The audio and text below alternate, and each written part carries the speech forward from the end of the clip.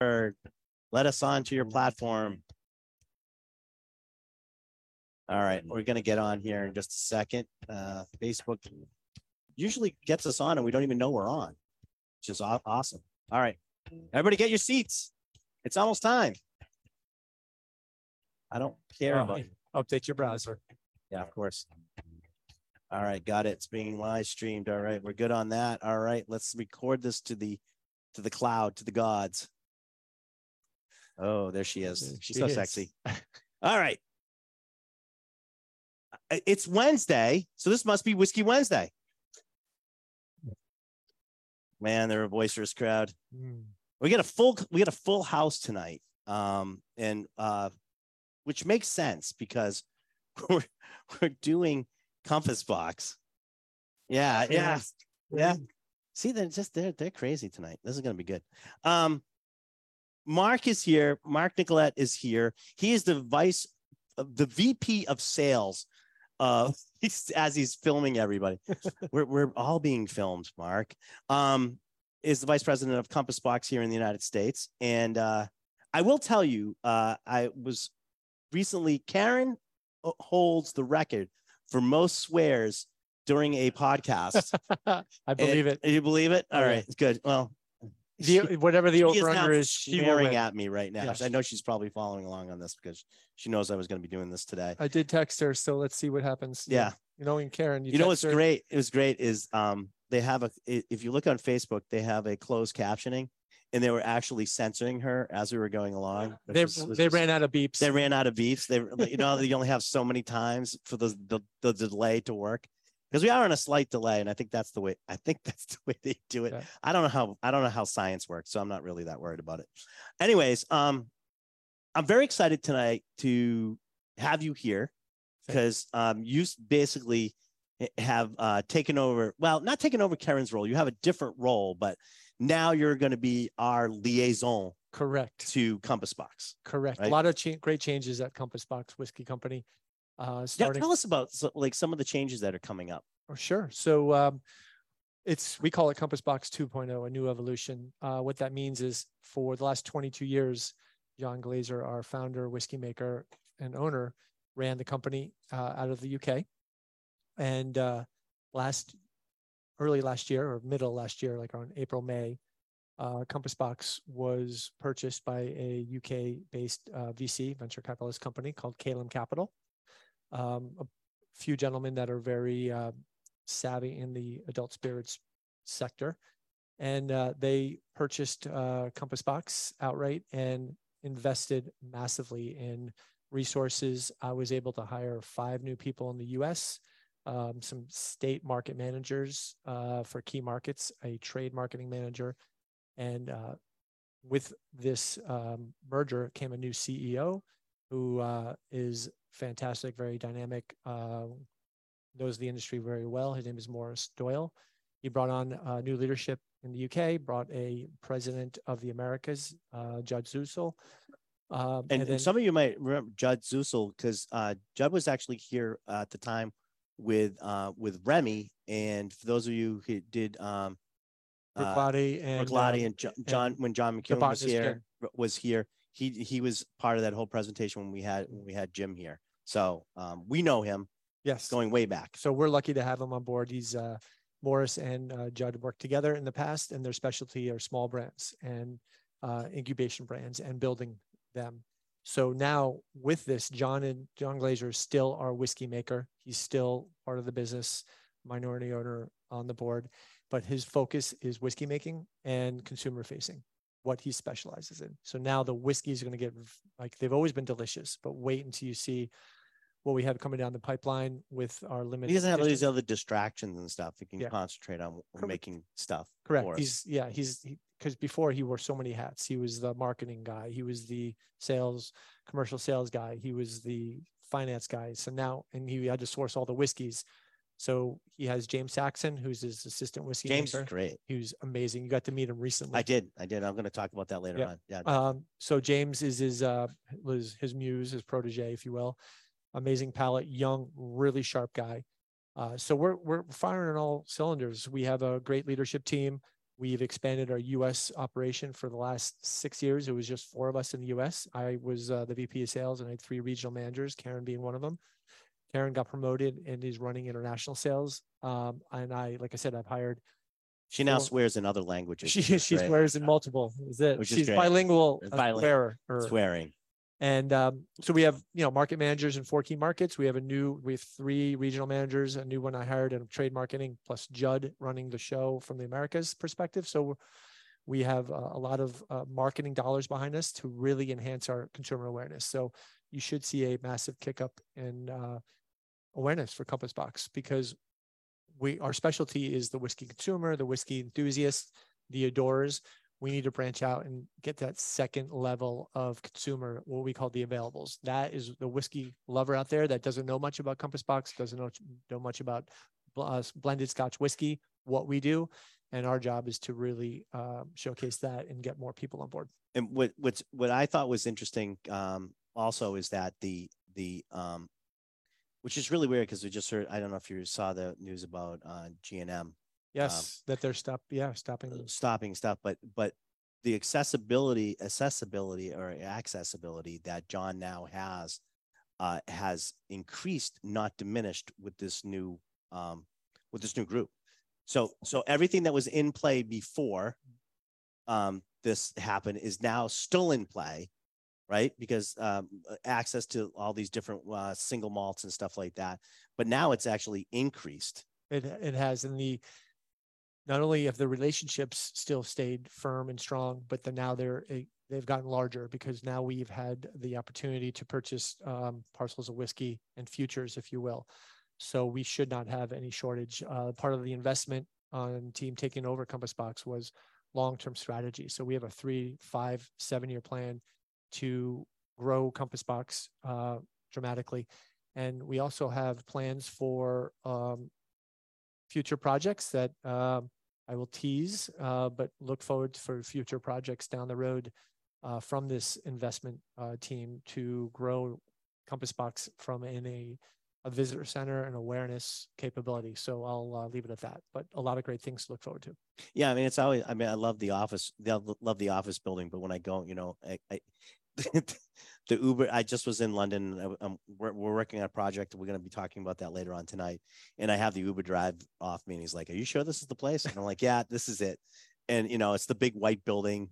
No thrills. No thrills. Like, I'm in an industrial park, and it's sort of like ringing the bell. It's like, and it says studios, and people are like, "What are you doing back there?" I'm like, no, it's whiskey tasting. Trust me. And so I think, that whole aspect of it, and what John really wants to concentrate on, and having James there, and I think I'm very excited about the future. The future looks bright, because John is extraordinary. He's seasoned. He's an expert in the field, and James is James is great. We got late 20s, maybe. Yeah, well, we got. Like I said, we're going to get a little bit further into that tonight about the project. I wanted to bring everybody in on that, but yeah, fantastic guy. Yeah, next generation whiskey palate, and with John's tutelage, the two of them are. They're definitely simpatico. Yeah, there's a great force there. All right, enough of us rattling on. Let's go back to the beginning, and let's start drinking some whiskey. 2000. All right. The year 2000 with hedonism. What's that? Oh yeah. Okay. Thank you, John. Save a little bit of number 1, because we're gonna reference it again when we get to number 6. I've warned you all. And if you were drinking before, it's on you. So for those of you, obviously, that in the United States we say hedonism, and in the UK they say hedonism. Yes, why that is, I'm sure I've heard over the years with John, but it's just a vernacular. I just say you're John. You're still an American. Yeah. It's hedonism. Yeah. Anyways, but yeah. So do you guys, of a raise of hands, who knows the do you know hedonism or hedonism? I don't care how you say it. Do you know it? Decimus, it's a great one. Yes. So hedonism is the first whiskey that John Glaser made and created. And a little backstory on John. John is an American, grew up in Minnesota, And post-college, grad school, he joined forces with Shefflin Somerset on the wine side. And he is a massive wine lover, loves wine blending, loves wine from all over regions. Old world is his specialty. And then in doing that, when Shefflin got absorbed by Diageo back in the 90s, he was interested in blended Scotch whiskey making, i.e. The Johnny Walker line. So he moved to the UK and worked with the marketing team on promoting and learning about Johnny Walker. And in visiting all the distilleries that Diageo owned and all the lovely whiskey that was used in the Diageo, the Johnny Walker blends, he noticed a common denominator that there was a lot of great whiskeys that were not in the blends that he promoted or suggested to the powers that be. And this is the 90s, before the whiskey craze. Why don't we do like a craft line of blended Scotch whiskeys? I will blend them. We'll have creative names, creative labels to capture. And people at Diageo thought that's a great idea, but we're not going to mess with mothership Johnny Walker. So he expertly and intuitively asked for the ability to buy stocks of whiskey from Diageo, which that has expanded to other commercial companies and independent bottlers throughout Scotland. So John has a stable of whiskeys that's quite impressive that he can purchase from. Nobody would be able to do that today. No way, no how. And Compass Box was born out of his flat or kitchen in London in 2000. And Hedonism was the first whiskey he created. And he wanted to immediately out of the gate be different. And those of you that ever met John, he is one of the most amazing, wonderful people. And he just thinks differently. And he wanted to create a grain-only blended Scotch whiskey, a blend of grain whiskeys to export from Scotland to the UK. And Hedonism was the first one to ever do it. So it is a blend of typically 2 to 3, sometimes 4 grain whiskeys. It is a batched item, meaning that because we source all of our whiskeys and we were a small company, we bought as we bottled and as we grew and as we made products. So Hedonism, John always jokes, he likes to keep it his late teenage year old whiskey, meaning he likes to keep the age upper teens, low 20s. He uses different compositions of blended grain, typically North British, Cameron Bridge, Fort Dundas, and every batch is different, but we have a transparency policy that if you go to our website, click on Hedonism, you'll see all the batch numbers from all the years, and you click on it, and John and James recently kind of nail it. And it's an evolving profile, but they try to be consistent batch after batch. But that's the beauty of what John does. It's a live animal, and he knows that things are going to be different year over year. So Hedonism is our firstborn blended grain whiskey, aged in ex-bourbon casks predominantly. And it is probably the closest thing we have to an American style whiskey. It's a great gateway to bring American bourbon lovers over to the Scotch whiskey side, because you'll get all those lovely notes of caramel, vanilla, coconut, creme brulee, vanilla. So salute, enjoy. The other part of this too is enjoy that. The other part of this too is for most people that are, if you are really into whiskey when like Hedonism came out, right? If you were like really super geeky into whiskey, you have had some older aged grain whiskeys. But if you weren't, most people had not at that time even talked about, never mind drank older aged grain whiskeys. Grain, if you knew anything about whiskey, was sort of always that was the filler. Yeah. That's what you sort of started with. It was the second thought. Yeah, like you would start as a base of that. Most of your blend would be would be that, and then you'd start adding some single malts to add on to the flavor. So we never really thought of sort of like standing on its own. Was sort of like there was some out there, but it really wasn't at the forefront. John was basically basing his company on that concept. Massive which bet. Is like, yeah, that's a huge bet. The as I like to say, the proof is in the pudding, right?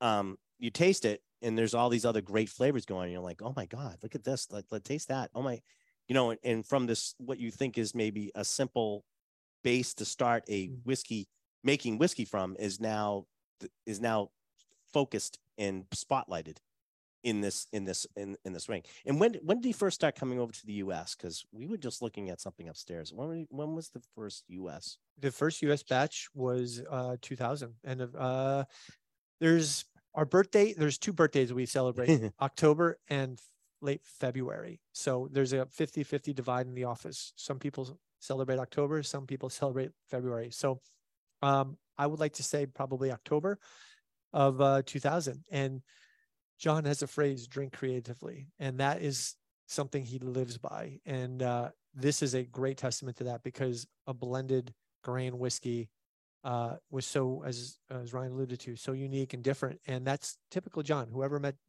Anybody who's ever met John, he just wants to be different and separate himself. And he's so interesting in that regard. So right out of the gate, he gambled and won. And here we are 23 years later, and we're evolving. Because we were noticing, because we were actually trying to figure it out, but I just went upstairs and looked. We had the first dinner with John was 2005. And I don't think he had been here. I don't think he had been in Massachusetts for, I want to say, more than a year at that point. Yeah, I don't know when John started taking trips to the U.S., but it was early 2000s. No, but I'm even saying like the whiskey was shipped here, but not every place got it. It's small odds. I think Massachusetts, I don't know where in the totem pole they would have been, where it would have come in. Well, ironically, it started with the Charmer Sunbelt Group. Yeah. So Charlie Marinoff was a big instrumental influence in John and helped him export into the U.S. So it started with the Charmer Sunbelt Group, and their presence was the Northeast.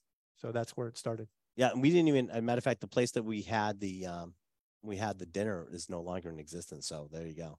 I mean, but we know we've been always a strong supporter of Compass Box. I love the concept from the get go, and we've ever since then we've had Compass Box has been on the shelf. I would say probably since 2003, maybe 2003. It had to be like a year or so before John came over and we did a tasting. So we had to have had it before that, for sure. And that's a great point, because we have a lot of early adopters, and those early adopters have stayed loyal to what we're doing and have gotten it. A lot of accounts have come and gone, but we have our staple of supporters, and Julio's and Ryan has been definitely one of them from day one, which is amazing. Thank you. Now the next whiskey we're gonna try tonight is sort of like, so we've sort of seen the past of hedonism and or hedonism, however you want to say it, but now we're sort of like, this is sort of like the new focus right now is now the Orchard House. Compass Box 2.0. 2.0. Okay, so Orchard House is going to be there, and quite a few of us here are actually pretty big fans of Orchard House. Anyways, I think John was saying he has 2 bottles at his house right now. So this is something that's within a couple of years that just come out. Yeah, well, it's about 2 years old. 2 years old. John, this concept had been rattling around in John's head for many, many years, and he wanted to create something that was, how can I kind of paraphrase this to make it simple? He wanted a Saturday, Sunday afternoon, lovely drinking whiskey that celebrated spring, summer, fall. He wanted something that was kind of the Japanese style. He was always kind of a fan of what Japan was doing with their whiskeys. Mm-hmm.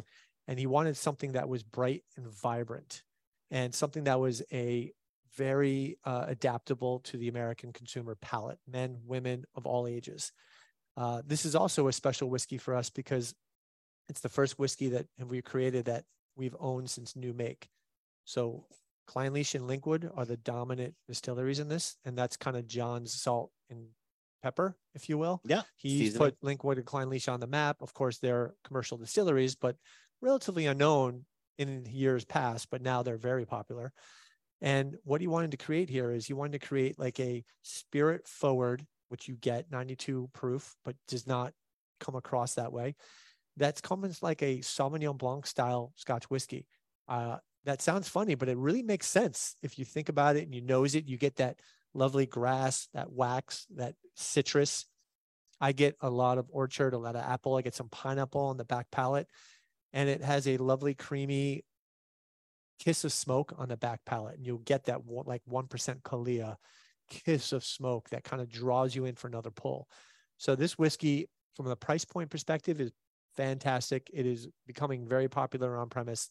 Mixologists are starting to use it in riffs on highballs, riffs on spritzes, and it's great in classic cocktails. It makes a killer penicillin. It makes a killer old-fashioned riff, any way you want to enjoy it. And with the fall coming up, any sort of orchard or guava or any sort of puree or juice that you want to blend it with, it's spectacular. So, it's great on its own too. I really like I always apples and pears. It's great. And at 92 proof, you would never guess that. And that spirit forwardness really allows it to not only dilute lovely if you just put a little water in it or an ice cube, it opens up, but it just stands up in cocktails, and you don't lose that profile. What do you guys think of this one? Love the Orchard. Just out of curiosity, who's the first time having hedonism? Because I don't think some of you have had it. First time hedonism. What do you guys think of that? Great. It's really cool, right? Yeah. And all of a sudden you're like, oh my God, I'm drinking grain whiskey. Oh my God. I can't believe it. Super delicious. It's grain. Yeah, aged grain whiskey. And keep in mind, the hedonism is the age of it is really underrated. Because that's the key. It's roughly 21 years old, grain whiskey. And today you can't get that for less than a couple $100. And this is a great value whiskey, or hedonism was. So, and I love the Orchard House. It's just so fresh and vibrant, and you get some of those great fruit flavors, and all that fruitiness is coming from the distillate. Yeah, and very little is less barrel influence on this, but it's so great. Great side note on this. So John and I and James and a few other people were in Missouri in March of 2000. We all remember what happened in March 2000, right? A little thing called COVID. So we were in the woods of Missouri, and John was we had on a tour with Independence Dave, and John was in the middle of the woods cutting down and marking his white oak trees that he wanted to use for this concept and some future concepts. So this will always resonate with me, because I remember driving from Missouri, the woods of Missouri, to Buffalo Trace to have a meeting with those guys right when the pandemic came on, and be like, this is a global pandemic. John looks at me and goes, it's not good for business, Mark. I'm like, yeah, I don't think so. I get a better one, because we were here March 1st, 2020. We had Go Whiskey Week, and it was the Grand Dram. It was the last event of a week where people from around the globe and around the U.S. were here. We had like about 1,200 people for the Grand Dram, which was our last event. Ugh. And I say to this day, and I think you're still in, I think that was the last live whiskey event maybe in the world, because right after that, that's when everything shut down. Yeah, we had a really good party just before the shutdown, I think. Yeah, it was, and no one got it's the whiskey, no one got sick. Oh, it's the whiskey. It's the whiskey. Well, what else could you tie it to? Right. And we did. I had a friend that just made it back to Italy. Of course, that was one of the Boston and Italy were some of the two ground zero sort of type things. He got home and he said then he couldn't leave for like 2 years. Yeah, John got grounded. So that trip, we were in Missouri, Kentucky, and he couldn't get to. He was delayed in Atlanta, and then they closed the airport. So he was stuck in Atlanta for 3 months and flew home in June. Wow. Yeah. Well, we're back and we're drinking whiskey again. We actually really never stopped, but we were drinking by ourselves. Now we can drink with everybody else too. So that makes it a little bit better. All right. So then, yay. The story of the Spaniard is our next whiskey up tonight. So the concept of this. So John, let's go back to his wine roots. John was always a huge fan of winemaking, and he loved Spanish wines. And he always wanted to make a Spanish-influenced whiskey, aged in sherry, aged in red wine casks. But he was apprehensive to doing it because he didn't know what the end result would be like. So back in 2018, 19, he met a few gentlemen. God bless you. A few gentlemen in Manhattan, New York City, in the West Village, that opened a restaurant called the Spaniard, and they specialized in whiskey, Scotch whiskey, Irish whiskey, American whiskey, and these were they were Scottish lads, young, aggressive up and comers, and John just immediately hit it off with them. One thing led to another, and John made a bespoke project for them that was heavily influenced on what John wanted to do in his head. And it was spectacular. And they funded it, and they were like, don't worry, John, if it's horrible, we'll take it anyway. And John made it, and it was spectacular. So the Spaniard was the original. So the story of the Spaniard was born. John kind of took that premise and evolved it, and the story of the Spaniard was born. And it's an ode to John's love of Spain and winemaking. So this is a few different single malt whiskeys that are heavily aged in Oloroso sherry and Tempranillo red wine casks. So you get that cherry and chocolate immediately on the nose from the Tempranillo influence. And sherry bombs is such a key phrase right now that it's kind of our sherry bomb that has red wine cask influence. So the sherry really complements that cherry and chocolate. This is a great hybrid to red wine lovers in the US over to the Scotch whiskey. You get that lovely deep texture, that kind of tannic, the long finish, really, really lovely flavored. So I'm a big Black Manhattan fan. I love Amaros. So every Friday at around 6:30, I have dinner with the family and I make myself a Spaniard and Amaro with a couple dashes of chocolate bitters stirred on a nice rock. That's my Friday. There you go. Him. It's great. And Monday morning he wakes up. That's it. So hope you enjoy the Spaniard. I like this one a lot. I love it. Do you guys get that cherry chocolate with that nice long rustic finish? Yeah. So this is cocoa really plays nice in there. It does. It does. So all right. So listen, I'm taking to an orchard. We're going to the cherry tree here. You know, so there's this general theme that like all of these really they stand on their own. These are what John is able to do and what Compass Box is able to do is sort of give you a consistency of a product that hits a certain profile, but all the profiles are really sort of different. Very different. So John, the analogy he uses, which stuck with me, is that think of Compass Box as a painter that uses a tapestry or palette of all different colors under the rainbow, every different color. And he makes wonderful whiskeys with all these different colors, which is extremely difficult, complicated. Whereas a single malt producer is more linear, black, white, a little bit of gray. Single malts are wonderful. Distillery juice from one distillery is amazing. But to take distilleries from all over Scotland, different profiles, terroirs, and to blend them cohesively together to make something that no one can ever duplicate because no one has the access to the stable of whiskeys that John does. So these are very unique. And I really revere and love what I do because every day I have about 7 core whiskeys that I know somebody will like at least one of them. Normally they like multiple compositions and expressions. I get 7 chances that I can, I can bring this home. Bring this home. I can. So right. So use and it's really the art of the blend. I mean, we talk about this ad nauseum on certain aspects of this industry, but when you start working across distilleries and also single malts, and you're working with grain, you're ever expanding of what you can do. I mean, in Japan, they have these blenders bar, right? And these guys, some of these Japanese, they have like several distilleries and they're working and they're making like these multiple sort of concoctions where they're taking like an upside down pyramid and mixing these together and then they're taking those final products and they're mixing these together and they finally get to what they want. You got to remember, even though they did that, they're still starting with a lot of basic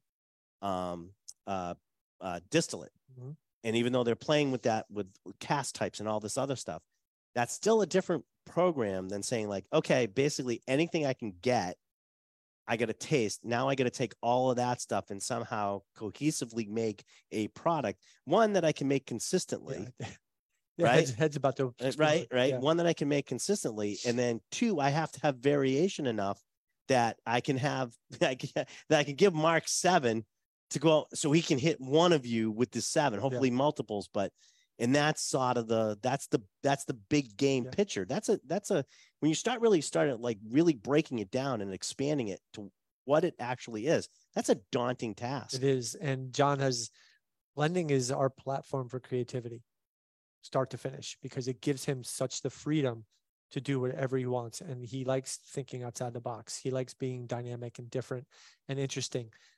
And what you get is exactly that. And blending, obviously, for many years was frowned upon. And now thank goodness, with even all the single malt producers are starting to go away from age statements and doing cast finish statements like non-age statements and all that stuff, right? Yeah, oak, because. But it's always been. And here's the thing: is we talk about painting. We paint this picture of in different ways that we want to express an idea, right? So we always talk about single malts, and everybody sort of, people get confused with single malts and to single barrels, and they don't understand that even in a single malt, you have somebody that's blending multiple single barrels together to get you that flavor profile that you're trying in your, non-age statement, or your 12 or your 15 or your 18. That's whatever that may be.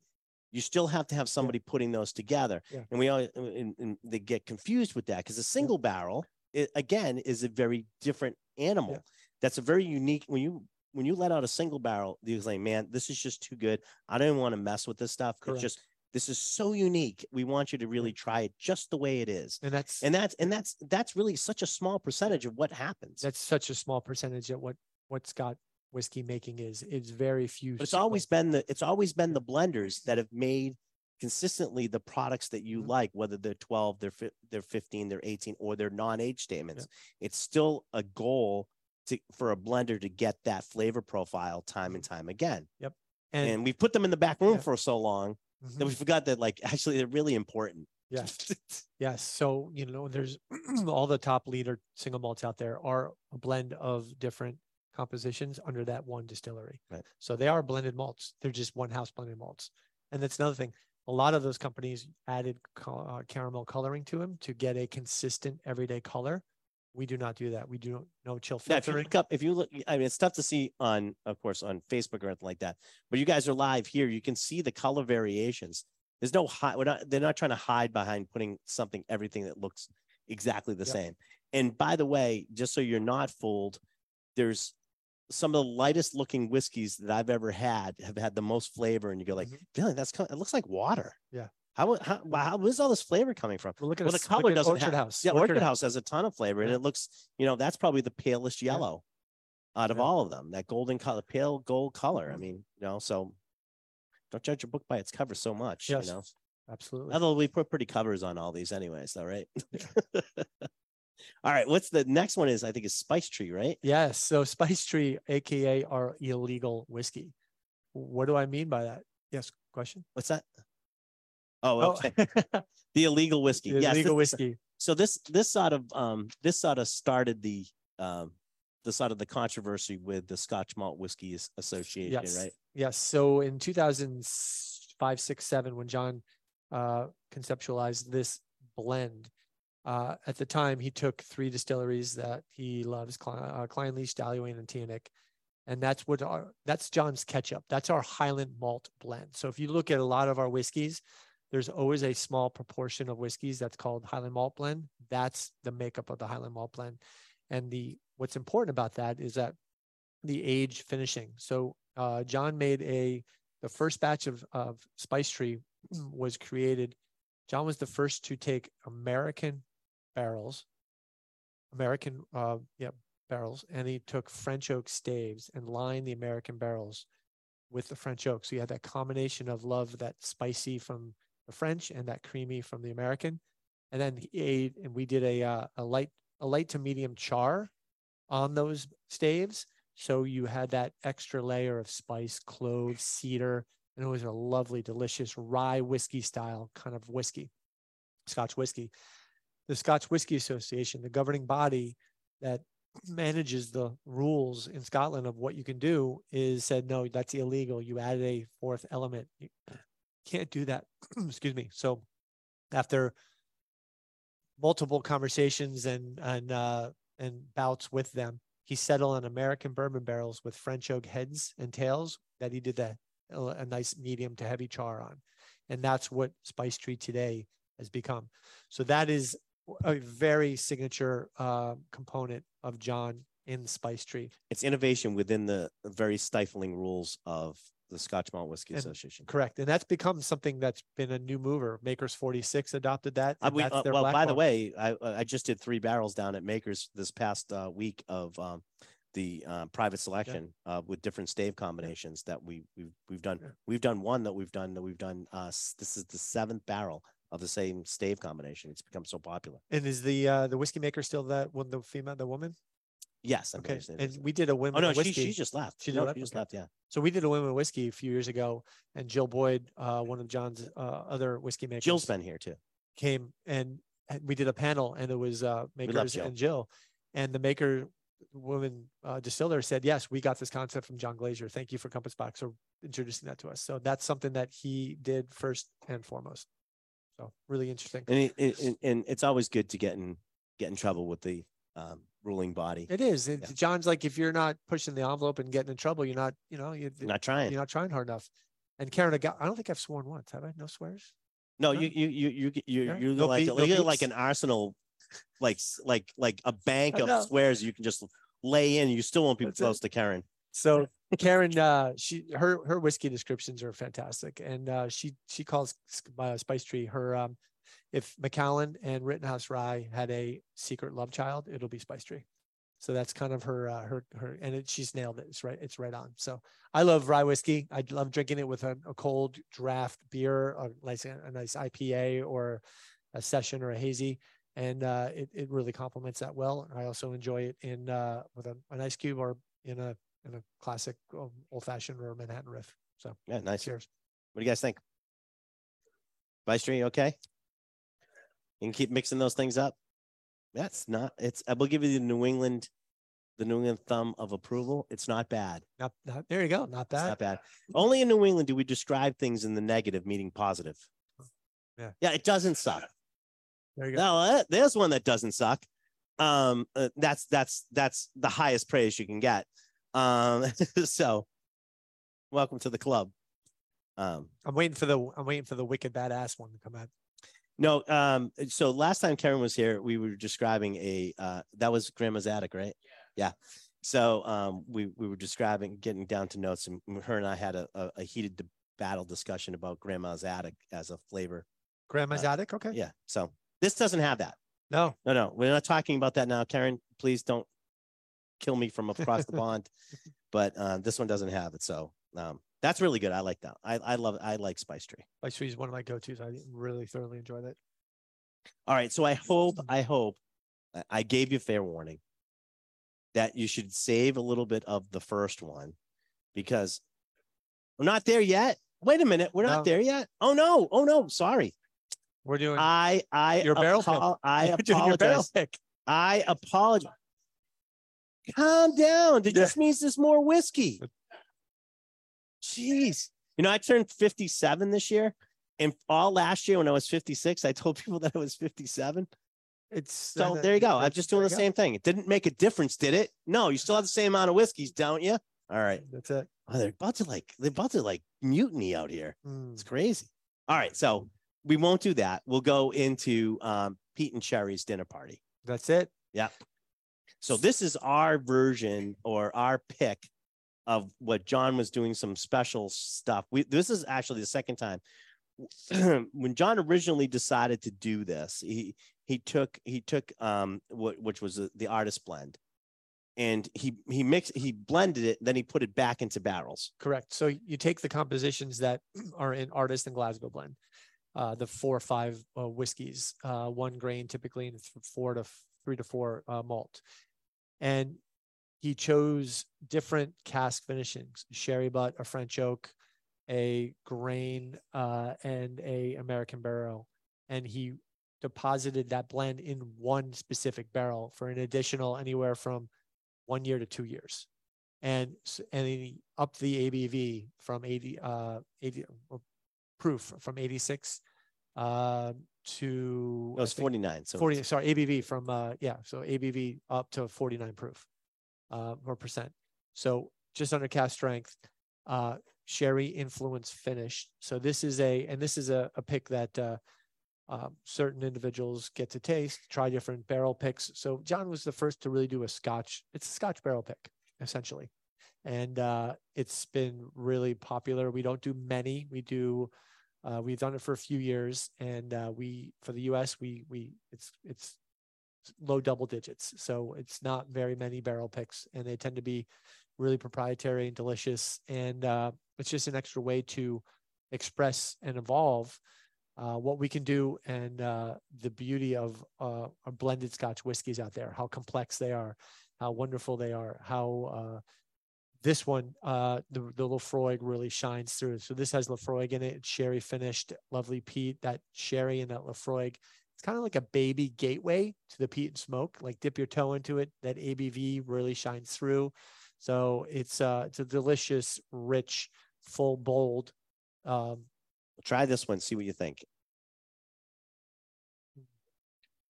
And you can only get it here. I love this one. And we named this one Pete and Sherry's Dinner Party. Yeah. It's out of a play on the Pete and the Sherry components of this. What a lot of people don't know, and some people in the audience do know, is when John first started this sort of like said, we're going to do it this way. And I said, okay. And what he was doing at that time, he was letting everybody take like all 4 types. There were like 4 types, and he did the artist blend was the first one. Yeah. And then we would do all types. And I go, great.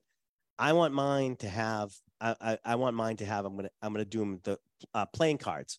So I want 4 suits. So we had clubs, spades, hearts, diamonds. Oh my goodness. And we did the whole thing. So I could tell, I'm not really good at this stuff. So I could tell by looking at it, which blend it was, which barrel he put it back into.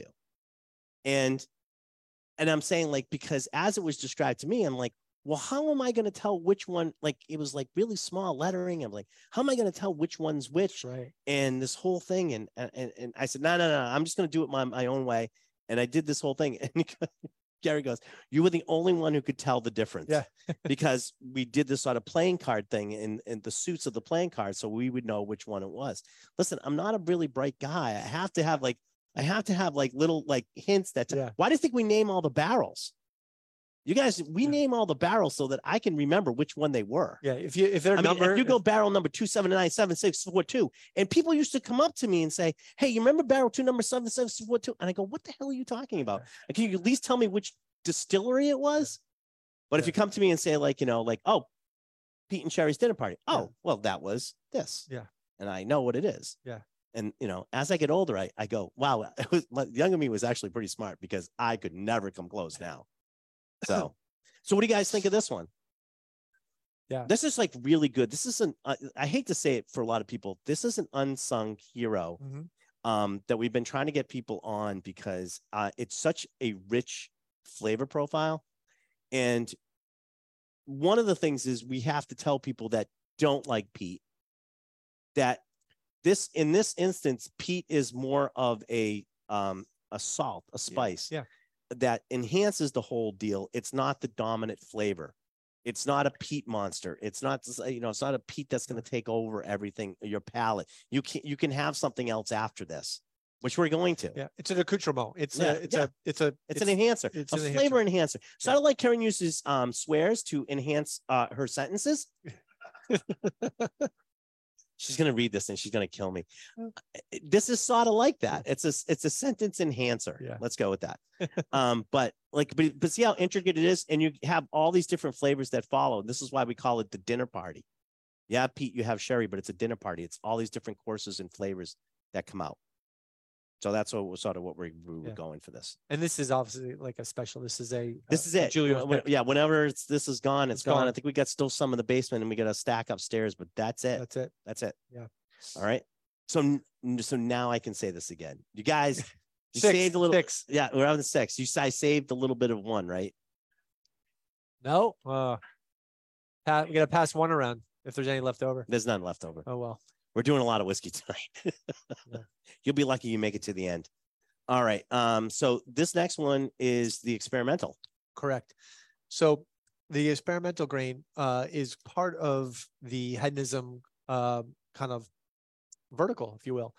So John has over the course of his career, we do a few limited editions per year, and they're special releases, one and dones, meaning the US will get 300 to 500, 600 cases, 6-packs, and they're gone. That's it. We don't do them again. We, on occasion, will do a vertical. We've done a no name 1, 2, and 3. We've done Flaming Heart 1 through 7, and we do different verticals of hedonism. We've done Maximus, we've done Quindecimus, we've done Felicitas, we've done hedonism 2, and the Muse. Thank you, the Muse. So this kind of falls under the heading of. Mike has got them all.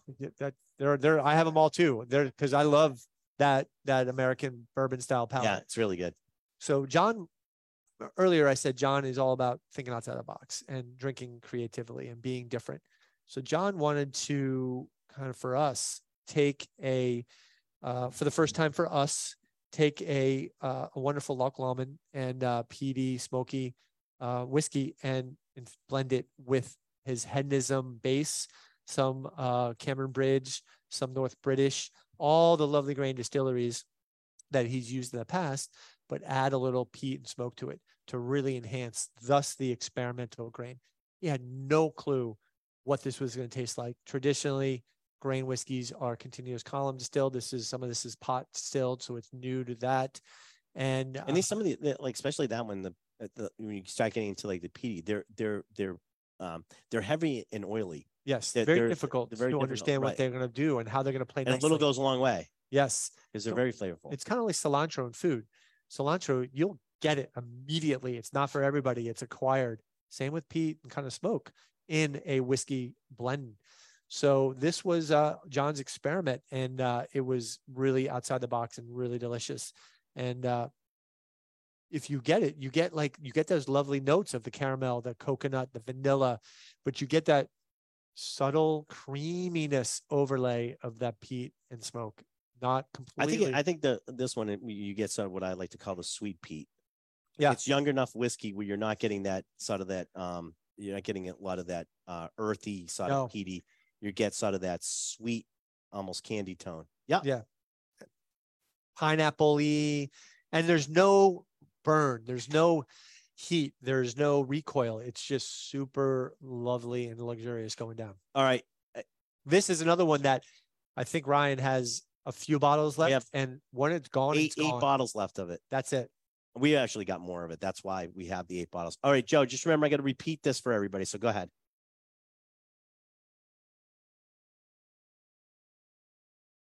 Peat. Yes. No, how was the peat introduced? It's a peated malt. It's a peated grain. It's a peated grain. It's a single grain peated Loch Lomond. So it's very unique. Yeah. The first time Loch Lomond did a peated grain. Yeah. So this is it. So this is like a call it a platypus or a unicorn, whatever you want to, something really different. Jackalope. Yeah. What's the percentage? He wants to know because the peat can overcome a lot of stuff. So what's the percentage of peated grain whiskey in this? Do you know? The Loch Lomond. Yep, I do. It's right here. And it is fifth. Nope. It is the Loch Lomond is, bear with me, is it's really small. You 30, 31%. 31% of it is the Loch Lomond. Yeah. But I got to tell you though, the Loch Lomond peated is not a heavily peated profile, because it's tough to make a grain calm distilled heavily peated, right? Yes. Am I correct on this? Yes. Yeah. Okay. Yeah. So now you can go back and forth between 1 and 6. Mm-hmm. You can't really. You can't. Well, Lynn, if you drink it all, it doesn't work. But that's basically the difference between the two. If you do a side by side, it's almost a kiss of smoke. It's not overbearing. It's not overwhelming. It's actually really lovely and quite nice. Yeah. And if you add a little dollop of water or put a nice ice sphere in there and have it dilute slowly, it's going to really open up lovely. All right. Well, there you go. Yeah. All right. So we've now ended the portion of our evening where we have all these whiskeys. We're about to delve into a point where we don't, but you get to try it. So the next one on the dais today is something that I muled back from England. You did. Yeah, I snuck it out. Actually, he did. Judd said, just take this and go, please. We don't want to see you. Run and don't stop at the customs. Yeah. I was able to bring back for us to have this evening from England, from the studios. Live from the studios. Live from 9 Power Street. Power Street, yeah. So true to form, John's always thinking outside the box. And this is what happens when John can focus on whiskey making and not running a company. He can think outside the box. He can get creative. So we're trying to expand our awareness. And one way of doing that is direct to consumer online. So this is a web shop exclusive. We're dipping our toe in that arena. We finally have the resources, because as you know, DTCs are extremely labor intensive, expensive to operate. So this is our first web exclusive, and it's not a Scotch whiskey. Why, you say? Because this is a 60-40 collaboration of 60% Ardbeg, really lovely, peaty, smoky. You'll get on the nose immediately.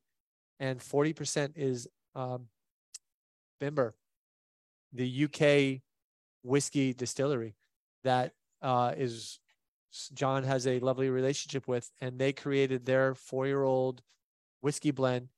And around the same time that we created this blend, so it's a partnership with Binder and Ardbeg, 60-40, and it is pretty spectacular. The profile is really lovely.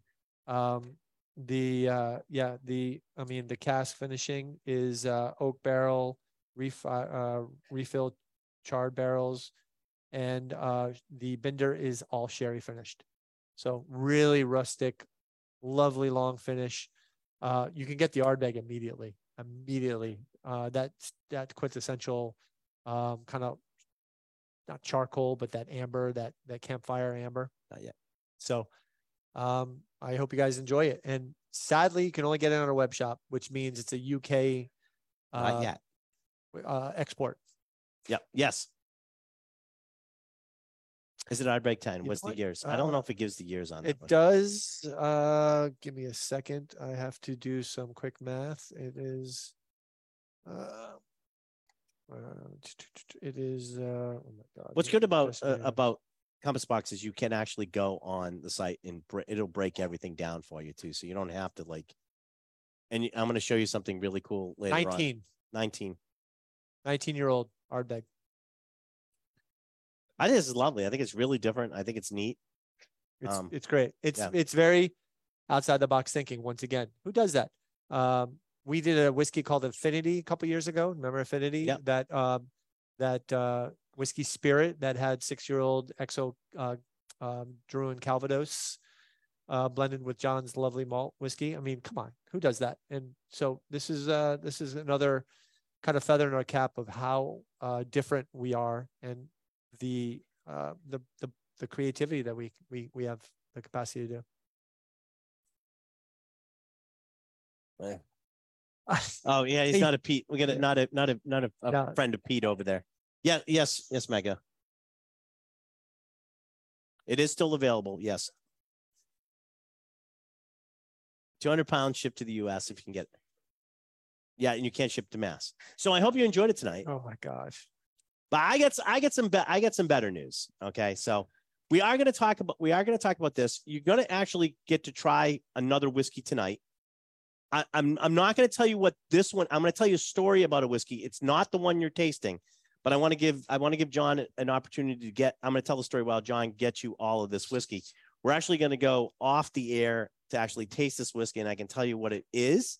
But I'm going to tell you what I was doing at the studios in London this couple weeks ago.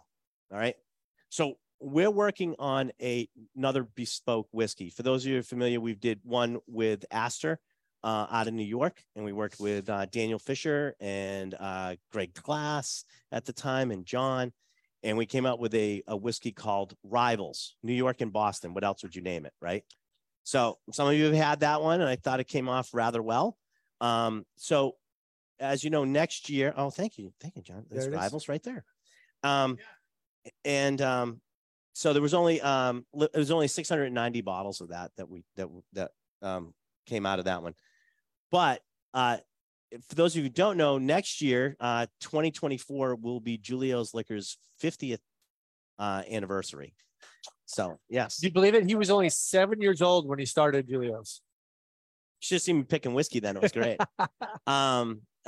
Listen, my grandma. How do you think I teethed?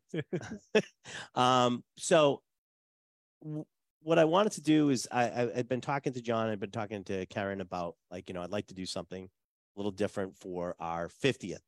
And so we started talking a couple of years ago about a bespoke project. And so I was over in London working on the start of that, how we were going to do it, what it was going to be, and then start also doing some blends on that. So I will let you know that the product name, the whiskey's name is going to be More, M-O-R-E period. It goes back, for those of you who've been in the Lock and Key Society long enough, you know where the term more comes from. All right. It's a tasting note, but it's so much more than that. It's a tasting note. What does this taste like? Oh, it tastes like more. I would want more. That was actually a joke that was started by my dad. When we would talk about stuff, he goes, oh, this really tastes like more. I'm like, what are you talking about? He goes, I want some more. And he put his cup out. And so, but it also has a deeper meaning for us here at Julio's. The more part is we're always striving to do, it was conceptually, we're always striving to do more, to actually push the boundaries, more. We have 50 years that we don't want to stop there. We want more than that. For our customers, we want more. We want you guys to be able to experience all these other things that we're doing. So we're in the process right now of developing the whiskey More, which will hopefully be here if we get everything done on a timeline. We're looking probably October, November next year. Okay, to get everything done, labels, all of this type of stuff done. So we're working conceptually. We have and I'll figure out how I'm going to do this, but I will let you in right now. We're on version 4 right now, which I think if it's not it's really, Johnny, you can put those out. Don't drink this that he's giving you. This is not more. You're going to try something else. I just sort of telling the story so John can get you your whiskey. Completely confusing at all, right? Yeah, not confusing at all. I will tell you right now what More consists of, because I think it's, Yes, I know. That's okay. That's the one I can't talk about. I can talk about mine. Of the recipe that we're at right now, just so you guys get a hint. Here it goes. McDuff Distillery, age 15. And I'm not going to give you percentages, but I'll give you what it is. Talisker Distillery, recharged hogshead, which is 16-year-old. Mortlock Distillery, recharged barrel, which is 21-year-old Mortlock. A blended, I'm going to do this one first. Aberlour Distillery, a recharged barrel, which is 24 years old. A blended malt remnant, which is 17.4 average age of the remnant, because it's already a blend. That blend, I will break it down for you so you know what that one is. I can't tell you what it is, but here I can't tell you what it is, but I can tell you what makes it up. 42.7% of Mortlock, 16% of Deanston Recharred, 2.5% of Deanston Sherry. Jeez. All right. 13% of Glen Elgin Recharred, 5% of Glen Elgin Sherry, and 5.4% of Lefroy Recharred Hogshead.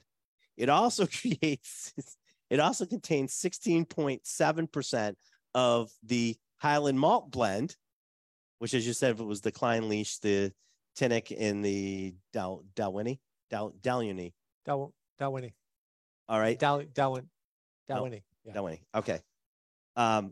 So if we just go with that, it's 1, 2, 3, 4, 5, 6, 7, 8, 9, 10, 11, 12, 13 whiskeys that are making up this right now. The average age is over 19 years old of the averages of these. And the youngest one I think that we have in there is still way up there. We're just going to, when we're finally done, we'll give everybody the breakdown. So I'm not really worried about putting an age statement on it, but I'm just going to worry about letting you guys see everything's in it. So that's what we're working on right now. I think we're close. If we're not, I really like the last one we did a lot. It's very well balanced. I think it's really, really great. And I'm very happy with it. So we're going to mull on it a little bit and see if that's actually it. And as we get closer, I'll give you more information. So that was the last thing I wanted to say on this broadcast, because we are on Facebook Live right now, and we'll also be on It's the Liquor Talking, wherever you get your podcast. Look out for this one. This one will be up there very shortly. I want to say bye to everybody that's on Facebook. I want to say bye to everybody that's on our podcast. You should have been here, because we had one more special whiskey that everybody here is going to get to try way before it's released. But you had to be here. All right. So goodbye, everybody. Goodbye, everybody. Thank you for joining. Thank you.